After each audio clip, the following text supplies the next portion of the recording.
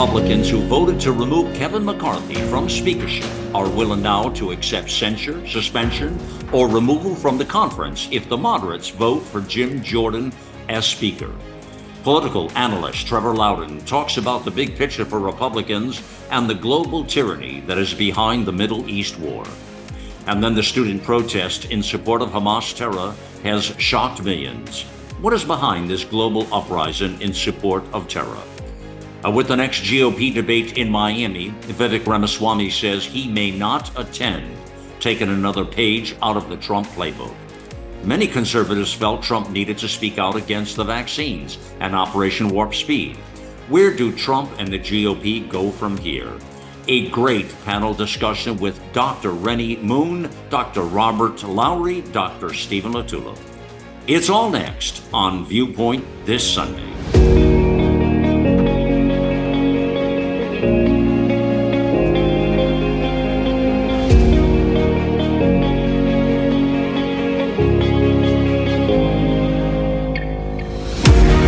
It's time to put away the bias, the lies, and deceit, and bring forth real talk from real people about real news, providing the out loud truth and capturing the essence of a new generation, all in a fast-paced hour. This is Viewpoint This Sunday. Welcome to the weekend news magazine, Viewpoint This Sunday.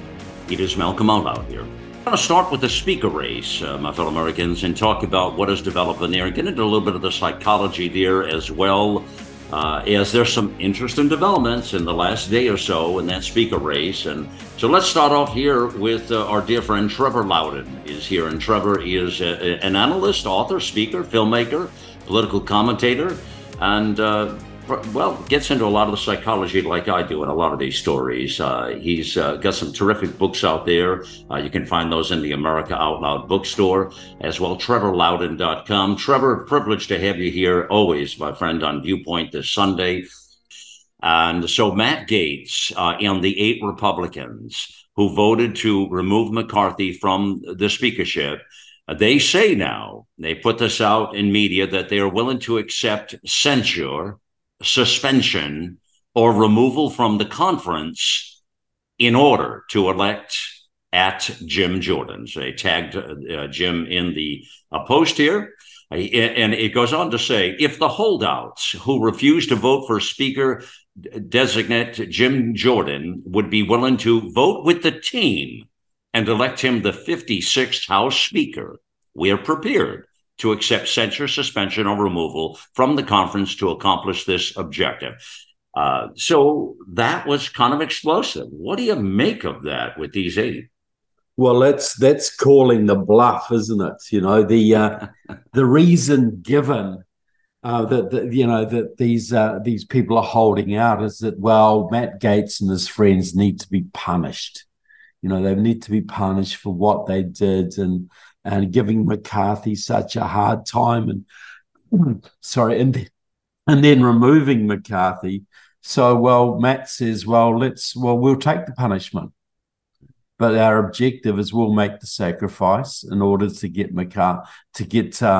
Jim Jordan into the position. So it is really quite a stunt. It's calling. Well, it is. Now, they also went on in that letter a little bit later on, by the way, and said, it was very carefully worded, very, very clearly. And it said here, we stand by our actions. So they made sure that they weren't, totally on their knees, like, forgive us, we should have never done it.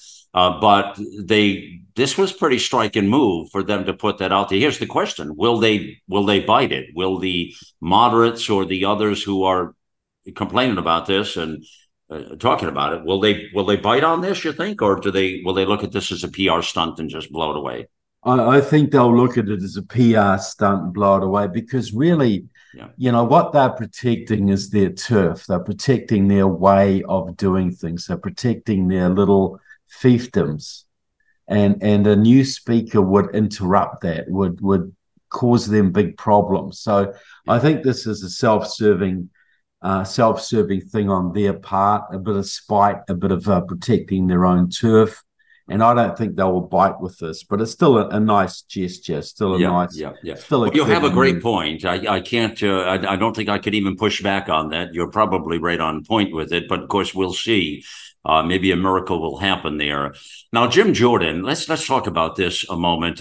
First of all, Jim Jordan is one of the most well-loved. Well, let's just say this. Frankly, after what happened to McCarthy, Steve Scalise, a fine gentleman, a good conservative, Jim Jordan, known as a good, both of them are well respected. I mean, really well respected.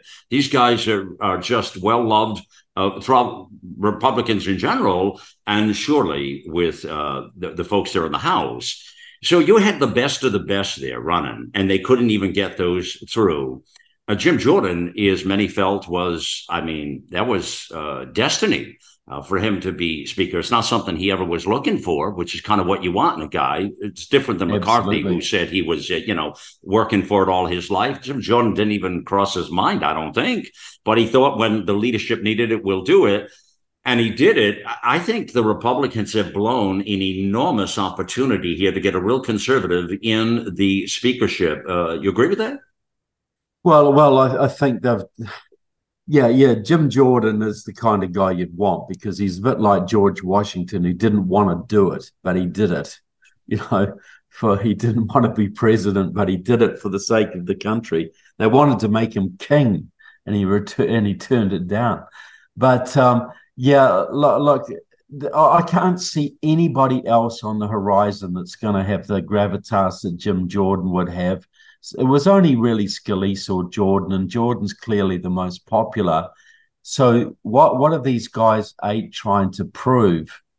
Because there is no one else that we can see that would unite the factions as well as Jim Jordan would. He's popular across all factions, but clearly there are a group of Republicans who don't want their little empire upset and want to hold out. So I don't quite know what they're angling for, but hopefully they will see sense on this. Yeah. Now, back to your point just there are some people who don't care for him, and that would be Nancy Pelosi. As I recall, she came out and called him an insurrectionist and had a few choice words to talk about. Oh yeah, and which really fired me up on the daily broadcast because. Wow. I want to talk to you a moment here about the psychology here. And let me just real briefly explain, then let you take it here. I talked to listeners in the last day or two about this, but the psychology with the Democrats and the Republicans in the House is totally different. Nancy Pelosi and even Jeffries, they're able to get the left to walk in lockstep. They march with orders. It's a cult of the party, and they even pick their presidential campaign candidates, the DNC. They've tossed Bernie out a couple of times, even though he was the clear winner in both the last general elections. They have total control and grip on that, just like a communist regime would have, is the DNC. The Republicans, while we love diversity in America and we love diversity in all people and diversity in the party, they can't seem to come together as a team or rally people, even when it counts and when it matters, which is right now with the speakership. The psychology in these two parties is significant, really, if you think about it. Talk about that a moment. Why are the Republicans so bent on destroying themselves? I mean, I see some positive things about it, Trevor, but at the end of the day, you have to know, as I was telling listeners, as my mom would always say, you got to know enough to come out of the rain at some point, Yeah, well, see, the Democratic Party follows what the communists would call democratic centralism, and that the party makes a choice and everybody must conform. That is the central tenet of Marxism-Leninism. The Communist Party, they will have debates amongst themselves. They'll come up with a policy, but everybody must follow. Whether you agree with the policy or not, you've got to accept the decision. The Republican Party doesn't have that, which is both its strength and its weakness. It's a strength in that we want new ideas coming forward. We don't want to be walking in lockstep. But it's also a weakness when you're battling a centralized, monolithic enemy that they will exploit your weaknesses, they'll exploit your differences as they're doing now. And what I think the key thing is, not all Republicans are Republicans. You know, you've got some Republicans who are basically Democrats in drag. You've got others who really just put their own comfort, their own position before anything else, and others who just don't see the urgency. They don't see the dire straits this country's in. So they are the problem right here. This is a time where Jim Jordan has a record of attacking the enemy and unifying the party. Yeah. So Jim Jordan is the logical choice here. And if these guys think they're going to achieve anything by holding out, you know, when the 20 were holding out against McCarthy, I was all for them, believe me. But this is an action. Having Jim Jordan would be a conservative move, would be a unifying move. So they're not doing this out of a matter of principle. They're doing it out of spite or to protect their patch. Yeah. Neither of them are suitable for the situation right now. Yeah, it's a perfect analysis, just absolutely perfect. And your description of how the communists operate, I hope people really got out of that. To really understand, just play back what Trevor said there, and you'll all understand exactly the psychology on this. He summed it up pretty super well there. Let's move on to the Middle East now, Trevor. And I want to start with probably the way most people would end a conversation about the Middle East is where I want to start, actually. I want to get right to the point, and it's this, my friend. Here it is here. You have Hamas in the south there. You have Hezbollah in the north. You have the surrounding of this multi-front deal that Israel is struggling with. They've seen this coming for a long time. They know Hezbollah is a lot different today than it was 10 years ago when they previously fought. I mean, they know all this. Now, all right. The head of the snake is definitely the Ayatollahs and Iran. They give like $1 billion to Hamas and almost $1 billion to Hezbollah. They supply all the equipment, all the stuff, all the know-how, all the whatever. It is the Ayatollahs there. This form of jihads. This is clear what's going on here. Everybody knows it. Nobody wants to talk about it in the light of day, but we all know what's happening. Now, what happens with our political elite and people around the world, Trevor, and I speak to experts on this all the time, this is not the kind of subject matter you can just kick the can down the road like they do budgets. These are people who want to kill you, period, end stop right there. And they prove it, as they did just here, and they prove it all over the world. Now, humanity is ignoring this right now. We know what we're talking about here. The only answer to this problem I want to ask you is what? Well, to me, it's to do pinpoint accuracy. And if you don't take out the head of the snake, you're wasting your time, because they have more terrorist groups around the world and they'll just propagate more and more. The Ayatollahs in Iran is where you've got to go initially, and even more than that. What do you say to the core of the problem here? Well, the core of the problem is definitely is not Hamas. Hamas is a puppet of Iran, but we also, I'll go, I think the head of the snake is even beyond Iran. The head of the snake is Russia. Russia, talk to me. Russia, Hamas has been to Russia 3 times this year. They say that Russia is sympathizing with them. Russia is openly talking about coordinating Middle East policy with the Chinese. This was ordered, in my opinion, by Russia to take pressure off Ukraine. Interesting. They are really suffering in Ukraine. Ukraine is kicking their butts on the ground. They're in danger of collapse. The big problem is they've got to get American support for Ukraine cancelled. And I got to say, American support is greatly exaggerated. Biden is slow walking everything he possibly can. Mm-hmm. And just like Biden's speech the other night, he came out and he named Iran as a key player in this Hamas thing, which was good. But he didn't go further and say that really Russia is behind Iran. Iran would do nothing without Russia's okay. Hamas would do nothing without Russia's okay as well. So the head of the snake here is Russia. And Ukraine was the first. Let me ask you something about Russia. Yeah. Let me jump in here a moment here. So the psychology of everything you're saying, I understand. There were meetings out there in Russia. You that is correct. I totally agree with that. and with Putin. Now, here's the thing. What is ironic, and let's point out something, Trevor. I mean, I think we both, I think you might agree that enemies use enemies all the time. Russia and jihadis are not really, there's no friendship there whatsoever. They're the enemies of any kind of Christianity, which is all over Russia. And Russia itself, they're just the convenient idiots right now that Putin would use. I love your point of deflection of the war. That makes perfect sense because they needed that out there and they got it. But they're not entirely like blood brothers over there. I mean, they're enemies, but is that correct? No, they're not enemies. You know, Russia has always sponsored Islamic terrorism and still continues to do so. We did a movie, Soviet Islam. You know, the Palestine Liberation Organization, Popular Front for the Liberation of Palestine, Hamas are all Russian proxies, always have been. Well, you've opened my eyes then to that because nobody is talking about what you're talking about. And now I get the psychology involved here. But what about all the Christianity throughout Russia? Well, Christianity throughout Russia is largely a propaganda exercise by the Russian security services. You know, the Russian Orthodox Church is completely controlled by the KGB. 6% of Russians go to church every week. And that's only to the Orthodox Church, because if you're a Baptist or a Jehovah's Witness or a Seventh-day Adventist or an evangelical, you can only practice in your church. You cannot bring your children up in the faith, and you cannot proselytize outside your church.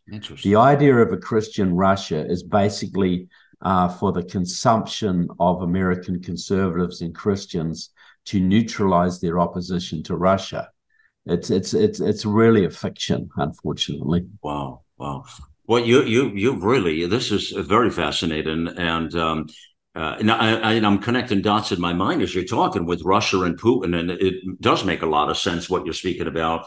But I never looked at them. I looked at always them more as enemies. But unless you get into the core of what you just said, I guess you wouldn't really detect that. But you're saying you've studied this pretty hard, and like Litvinenko, you know, the former Russian spy who was poisoned by thallium in London in the early 2000s. His big crime was pointing out that the head of Al Qaeda, or the number 2 in Al Qaeda, was being trained by the Soviet intelligence services in Afghanistan and in Dagestan. The Islamic terrorism is a Russian and Chinese phenomenon. You know, the Taliban were heavily supported by the Russians and the Chinese. Right. This is. Well, I wanted to ask you about China. Now, China has made a lot of inroads in the Middle East, big time, as there's been an absence of American leadership, for sure. And they surely were happy to fill that vacuum. But you know what's ironic now? Now, laying out everything you just shared, you know, this is how stupid our political leaders are. We're in there doing the dirty work to fight and trying to sweep up, clean up, what have you. In the meantime, China and Russia are sitting back right now, watching all this, laughing their asses off, I'm sure, with what's transpiring in the Middle East. And it's a complete victory for both of them. Is that properly stated or not? Well, it's a huge advantage to both of them. It takes focus off them. It ties the Americans up. It diverts Europe's attention away from Ukraine.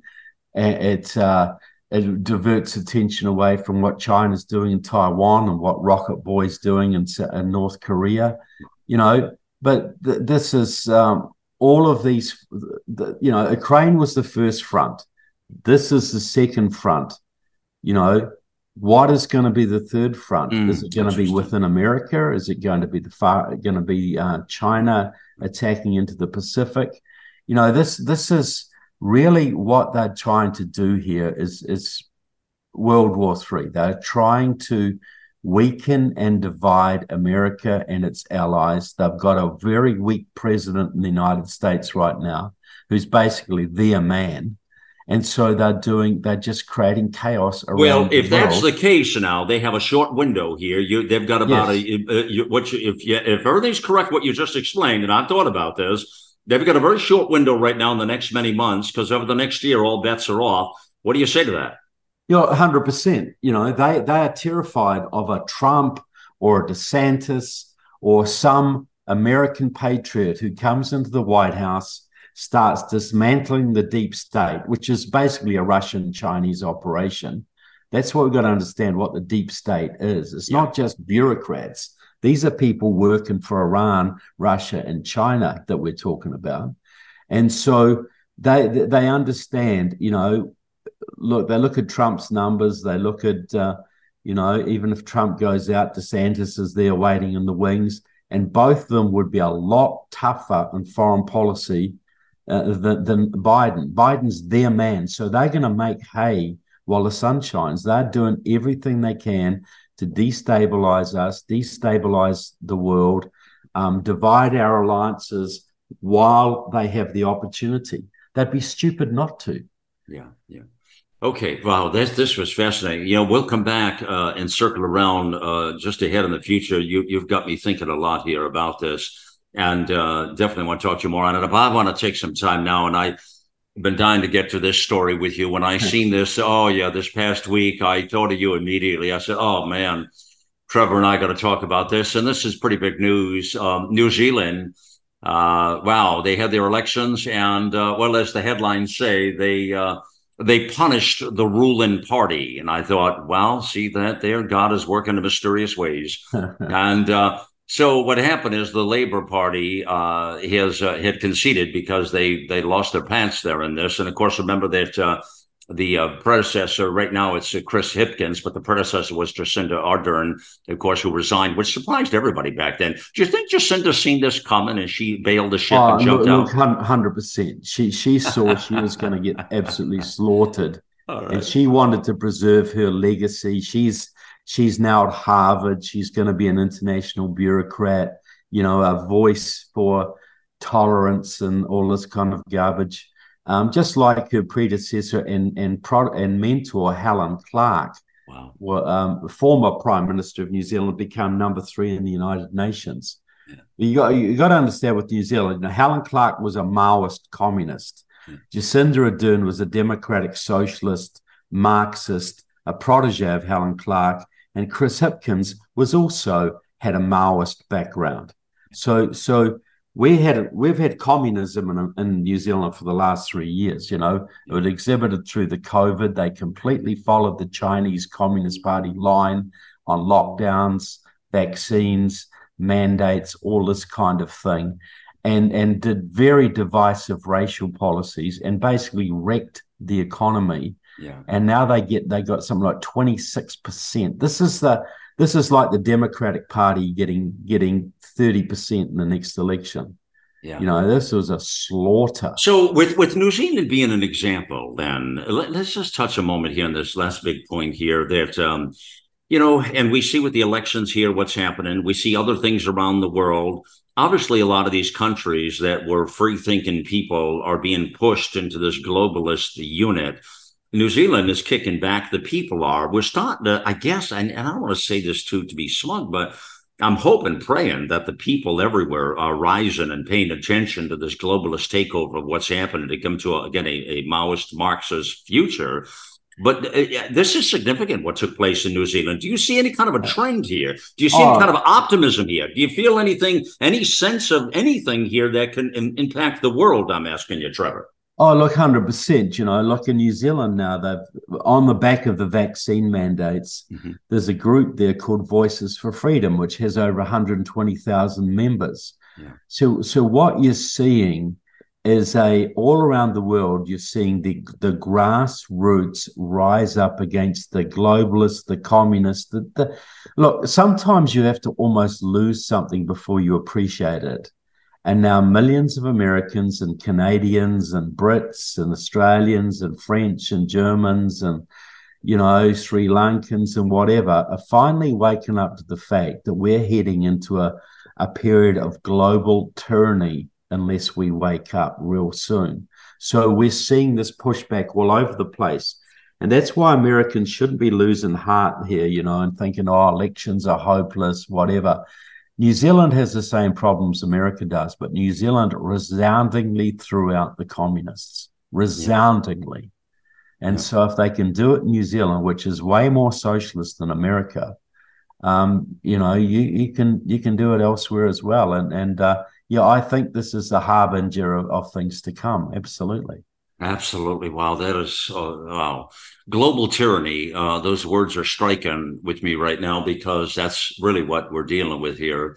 And it's the fight of a lifetime with this generation to push back on this tsunami of oppressive political behavior from these culprits, and they're everywhere. They're absolutely everywhere. But again, this is how you pull down a paradise like America, actually, who is the crown jewel in this whole story.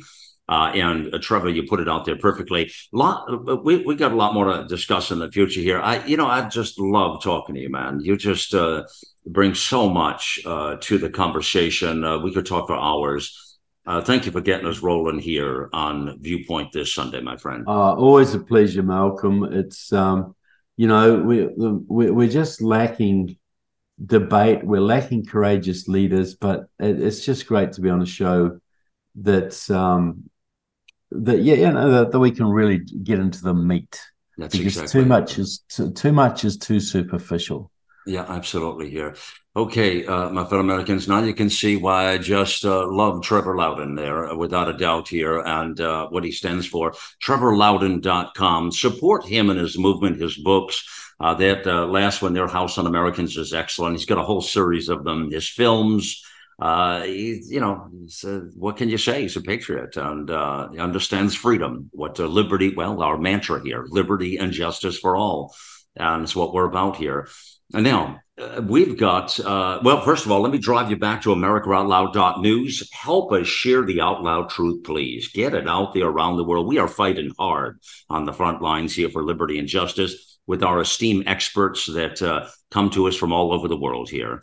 Remember to visit AmericaOutloud.shop. We have all those negotiated pricing in there of all the great products you hear all the doctors, the medical doctors, the naturopathic doctors, and the nurses talking about in all of our platform. If you're suffering with vaccine injuries or you have long COVID problems, a lot of people do, or just want a better health, which we all should want, that's the place to go and get the best pricing for you. Now, I have a very fascinating panel discussion coming up now that you will definitely want to hear. It's going to be quite fiery, I am certain. Stay right there. More Viewpoint in just a moment.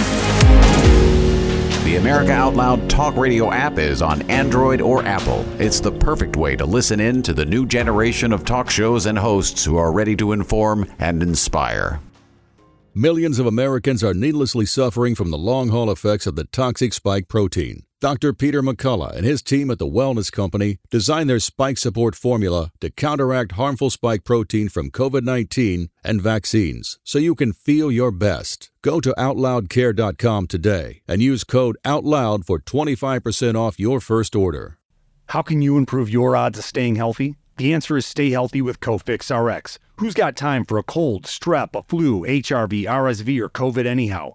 Cofix has some great news. Besides being featured as a top 5 product in the drugstore news, we completed the protocol that you've heard Dr. McCullough talk about. Cofix RX is already famous for a powerful virus-hostile nasal solution, and now we have a throat spray too. Crush those nasty germs before they become a problem.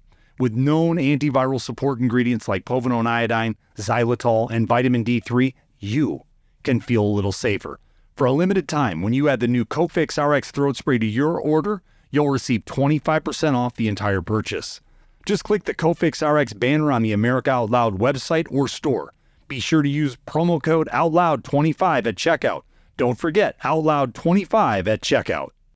This is Jody O'Malley with Nurses Out Loud. Did you know our body is made up of trillions of cells, and inside each cell, redox signaling molecules are produced? These molecules hold a sacred place in chemistry because as we age, the vital communication of our immune system to keep our bodies free from harmful bacteria, viruses, and toxins become less efficient. For the first time ever, ASEA brings you the power of these molecules in a convenient and potent form to provide your body with the essential support it needs to thrive. Ever since I toured their facility, I take 2 ounces in the morning and evening, and my vitality and energy has been restored at a time I needed it the most. Go to AmericaOutloud.shop and get your exclusive 15% discount by using the code OUTLOUD.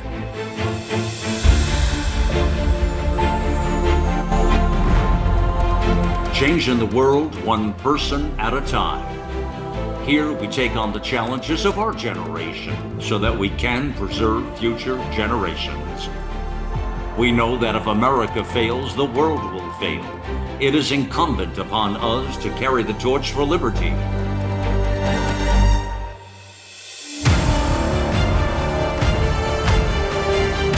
America Out Loud Talk Radio.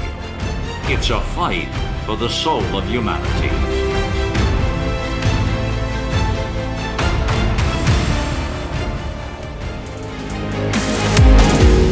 Welcome back to Viewpoint This Sunday. It is indeed Malcolm Out Loud here, and always a privilege to be with you, my fellow Americans. Thank you for joining the broadcast, and again, our audience worldwide.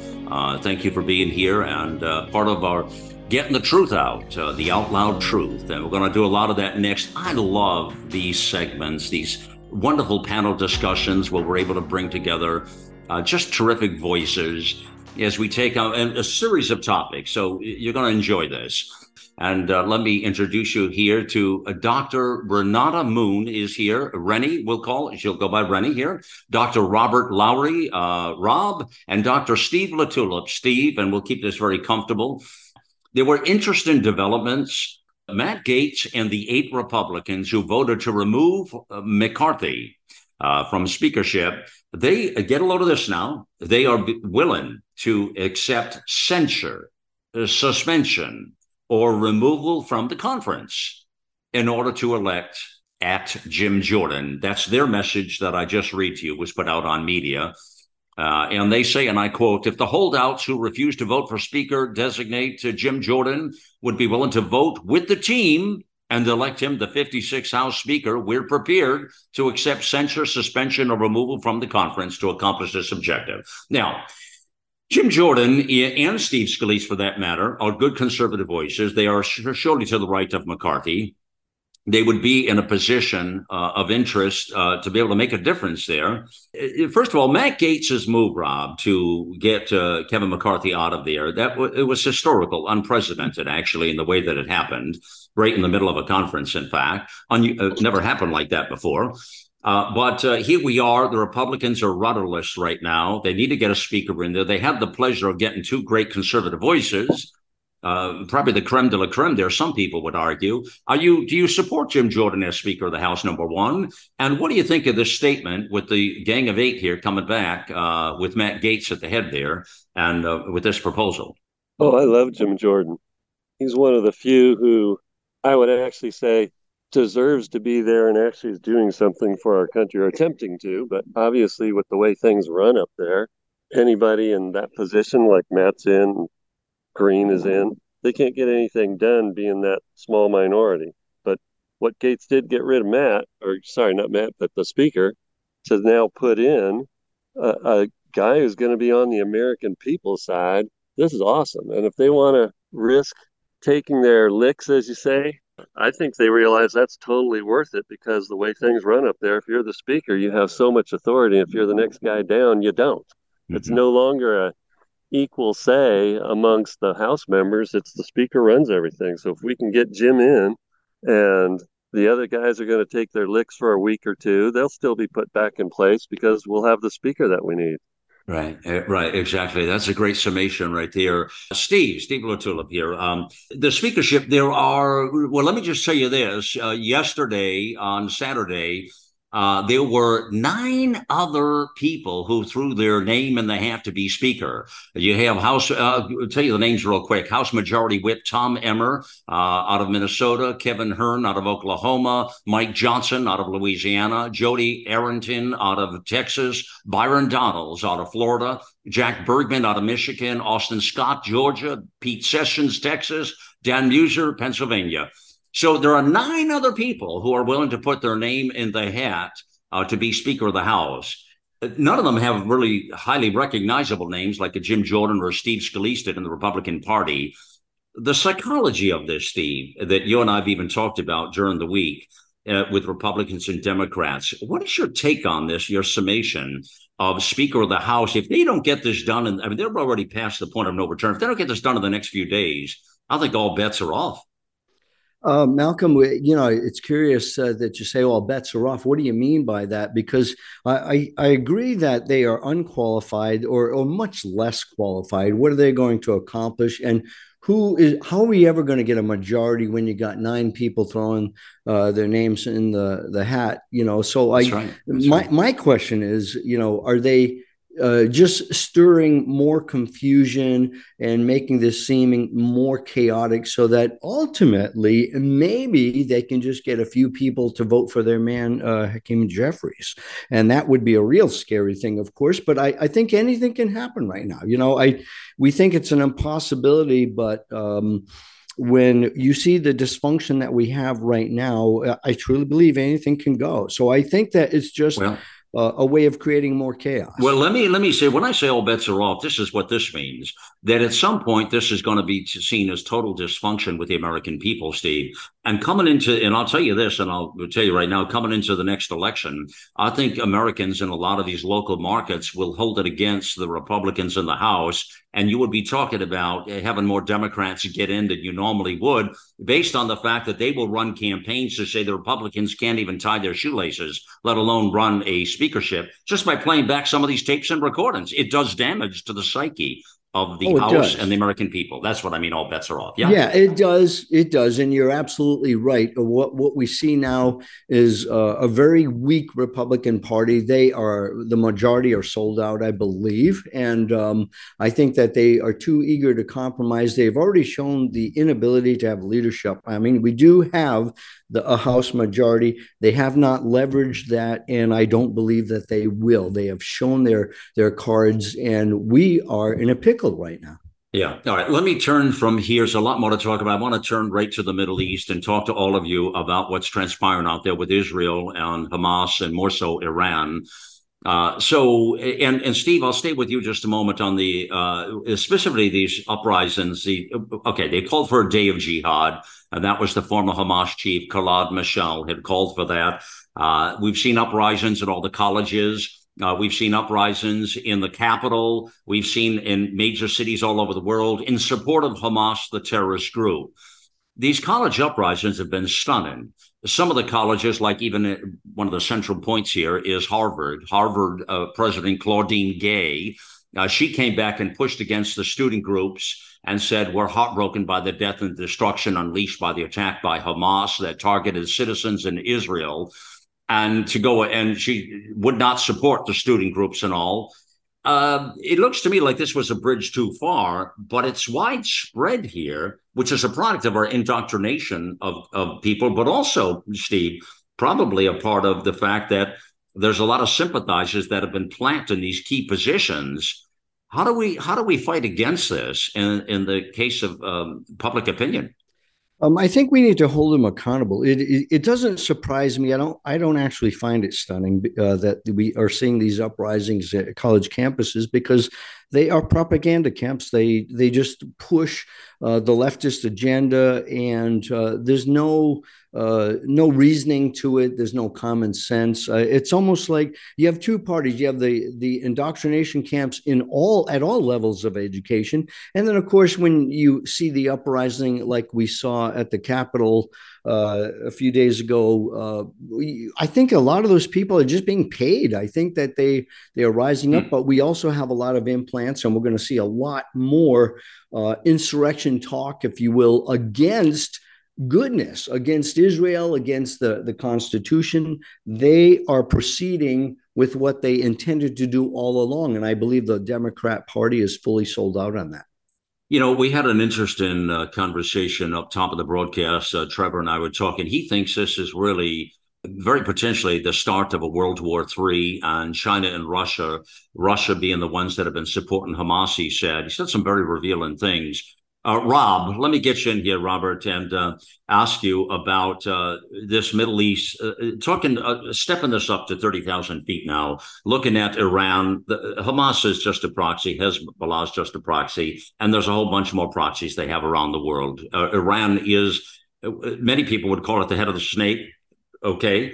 But Trevor's saying actually Russia's calling a lot of the shots as well. This was a great deflection campaign for them.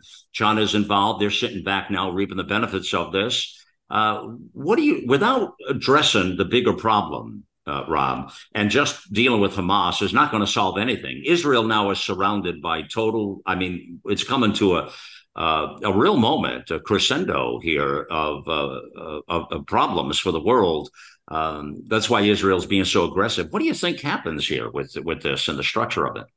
I'm actually somewhat, I know this is going to sound odd, encouraged because this is the first time I've seen or talked with regular folks, my neighbors, who are actually on the side of Israel now because of the outlandish act that Hamas did. And this is the first time a lot of them have actually paid attention enough to see it. So, I mean, obviously, since the Ottoman Empire, they've had internal strifes in that area from one tribe to the next. Then we had World War I and II change things up for them. But there's never been peace there for centuries. Yeah, you think there can be some? Right? Well, every time Israel's been attacked by the gang around them, right? Israel's ended up winning, doing better, taking land, and then they try and give it back for peace. But this is somewhat the first time I've ever really seen regular Americans think, "Oh, wait a minute, I guess the Israelites aren't so bad, and Hamas is the bad guy here." Right. So, well, but the students didn't get that memo, obviously. But listen, just a sidebar. But on that, I think a lot of them are just getting paid to go roust about and make noise.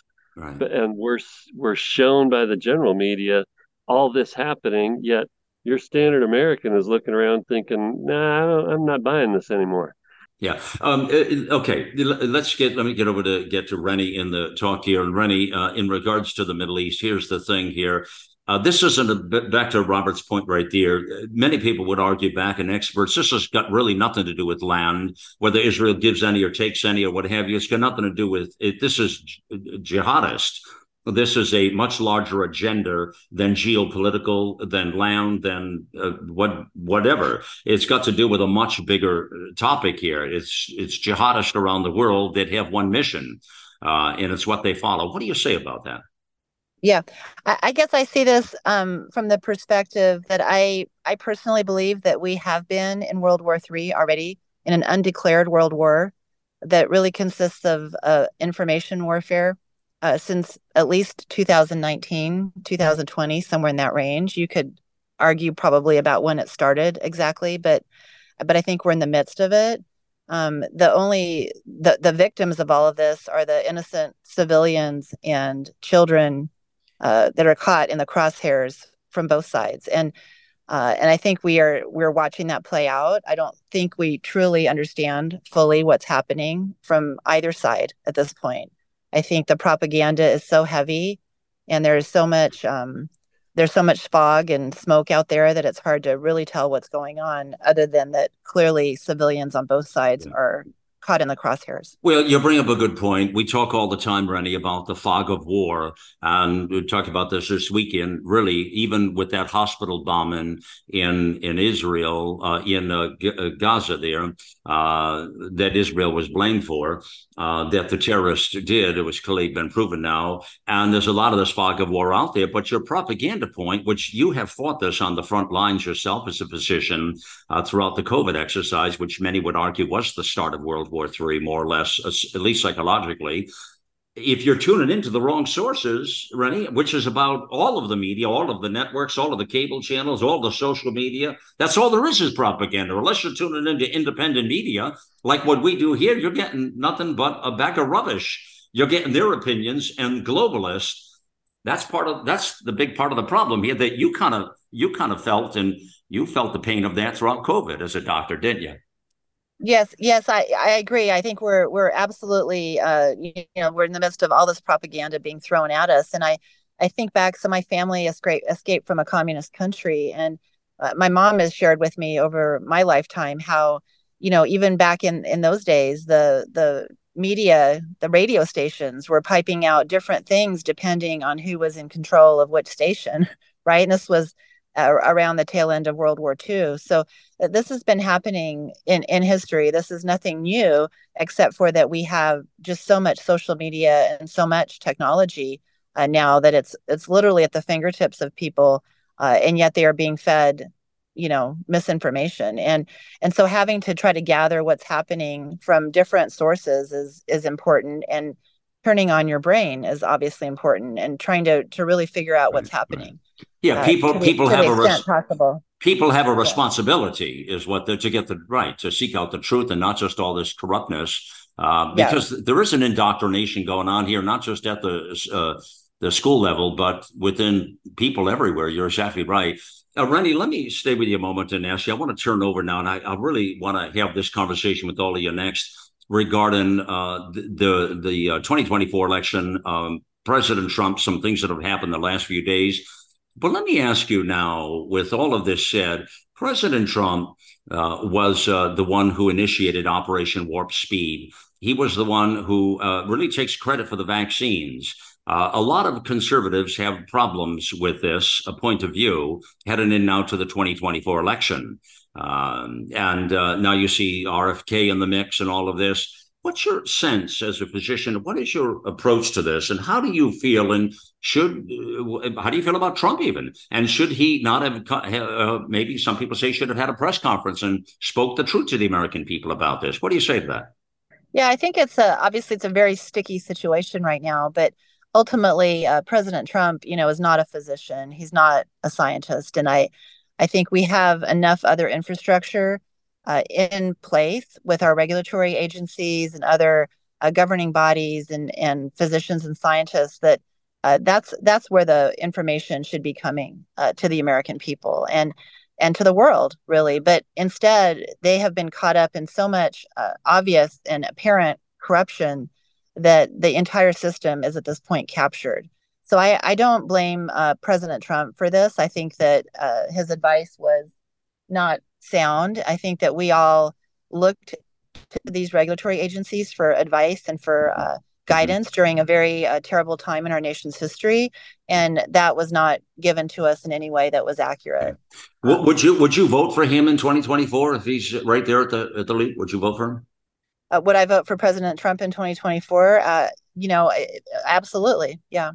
Okay, so you still support that? Okay, fair enough. Yeah, so I don't know. I never asked it. I wanted to know. All right, yeah. I want to ask you, Rob, here on President Trump a moment here. All right, so in talking to Rennie right there, a lot of some people do give him a pass on the whole Operation Warp Speed vaccine thing. Others do not. And she had just said herself that, well, he didn't know, so I'm not going to hold him responsible. But as the leader and the commander in chief and the leader of all that, shouldn't he have known? Shouldn't he have made more of a not relied on people like Fauci for that advice? Am I speaking wrong here, or should there be no accountability there?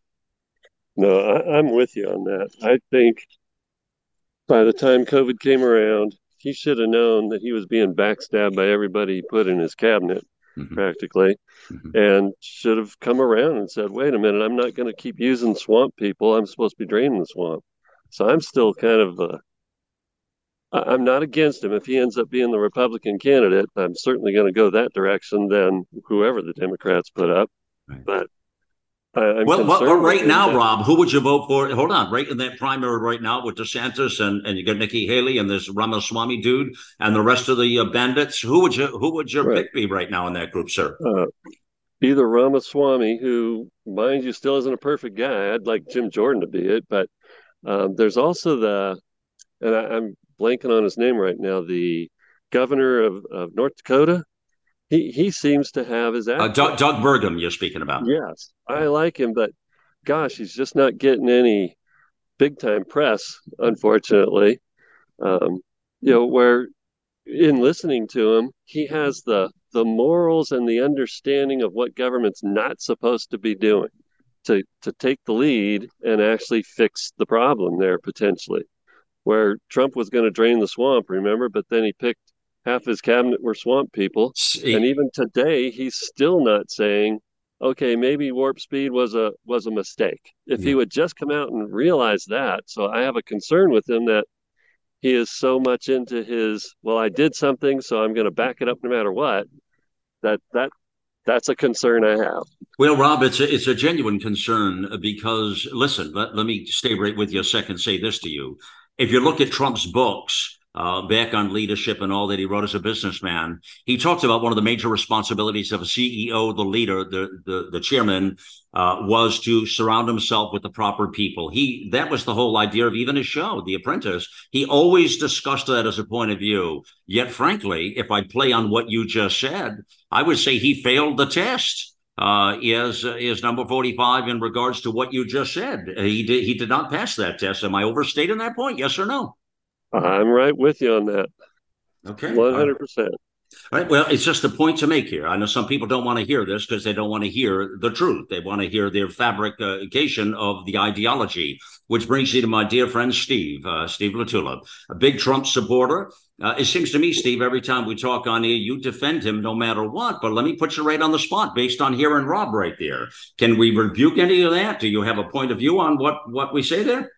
Yes, I do have a strong point of view. I completely agree with Rob. I think that he did drop the ball on Operation Warp Speed. I do not worship Donald Trump, but he failed the test, you say. Leadership. This is one test, though. He has been through thousands and thousands of tests. Right. How many of them has he failed? And then you have to define what you mean by failed, because, okay, let's face it, Operation Warp Speed was a bad idea introduced by Fauci, by Birx, and so forth. And yeah, it was wrong. He was given false information. He was misled. But Steve, why not have a press conference? I mean, why not come out to the American people at this point to say, hey, listen, I listen to the wrong people. Right. Yeah, no, I fully agree with you on that. And in fact, I have stated that in articles in the past. I agree with that point. I don't dispute that one second. But what I also see is that sometimes with a good intent of the heart, even with the mistakes being made as a human, I see that Operation Warp Speed did us tremendous good in the sense that, okay, they pushed out this shot. The messenger RNA technology was here. And now, because they pushed it and everybody got it all at once, look at the data that we saw. It completely exposed the evil, the bioweapon technology that was unleashed upon us. And if that Operation Warp Speed had not gone into effect, I think we would have missed the data. It would have been much more obscure. Well, okay, but let me say to you, with all respect, Steve, that had that Operation Warp Speed not come out and the vaccine's not been endorsed by Fauci, Trump, and company, how many more people would still be alive today? How many more people? It's a hell of a price to pay for a lesson. How many more people, right, would not have died? How many more people would not have injuries? I mean, this is a pretty egregious mistake, no? Well, maybe so. Okay, I grant you that. I said it was an evil. Okay, but I think some good came of it. If it had not happened, then what we would have seen is a much slower genocide that would have been very obscured, so it would never have been identified. Right now in America, we see many people who are absolutely refusing another shot because they see the damage it has done. That would not have been exposed were it not for Operation Warp Speed. All right, understood there. Now, let me now bring it to the crux with all of you, the final analysis here of the debates. And Steve, let me stay right with you a moment here. This Vivek Ramaswamy. First of all, does anybody, somebody said they liked Vivek Ramaswamy. Was it you, Rob, or you, Rennie? Who was a supporter of him? Yeah, I like definitely most of what he's saying. I like that he's done his investigation of how the government is supposed to work and how he, as the CEO of the state, will actually be able to fire a bunch of people that our presidents prior to this just refused to fire. Okay.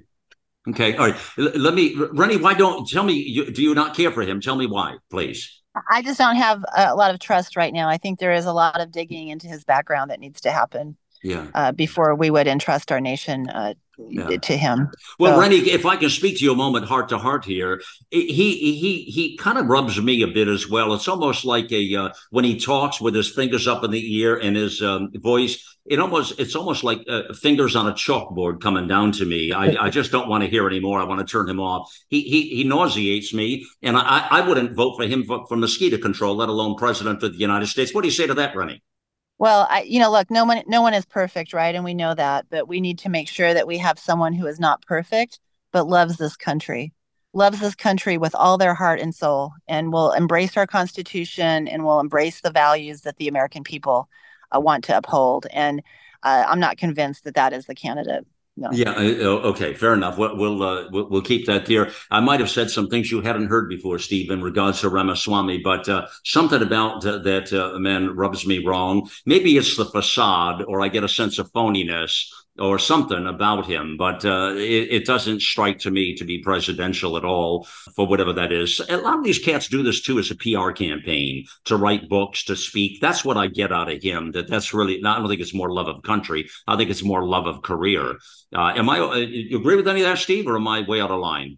No, I agree completely. In fact, I agree completely with Rainey's position. Ramaswamy, I thought initially, like, okay, maybe this guy has got something different, some potential. But the more that I've investigated him, for example, we've seen a tremendous amount of him plagiarizing speeches from Obama. Now, that's enough to scare me and make me very suspicious of this guy.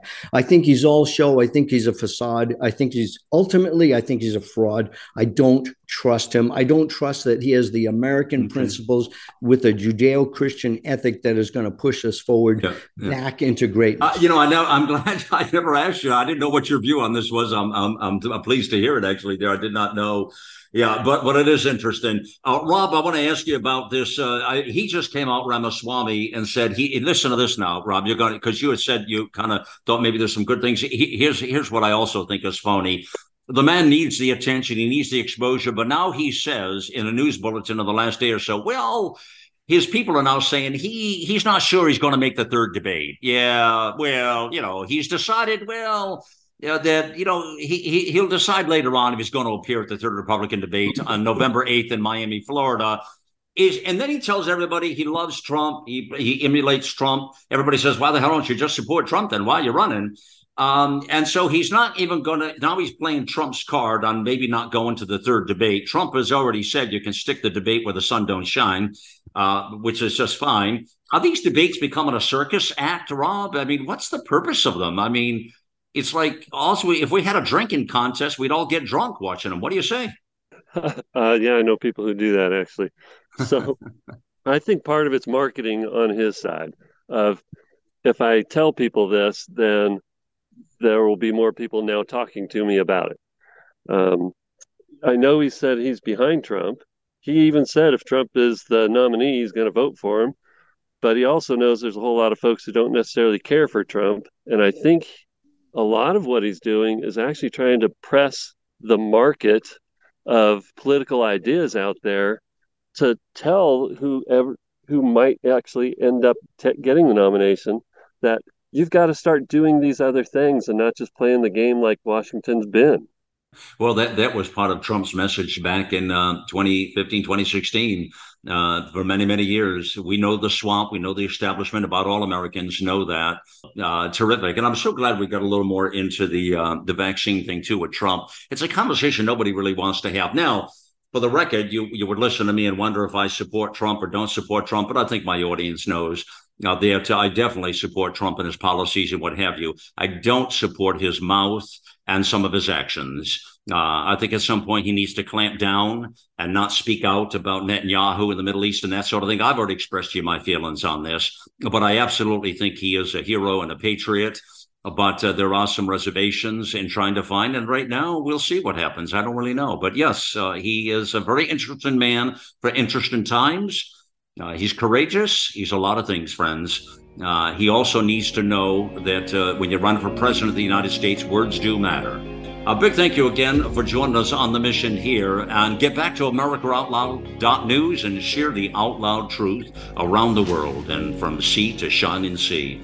We love our country. Thank you for joining me on the mission here. It's time to get involved and get loud, America.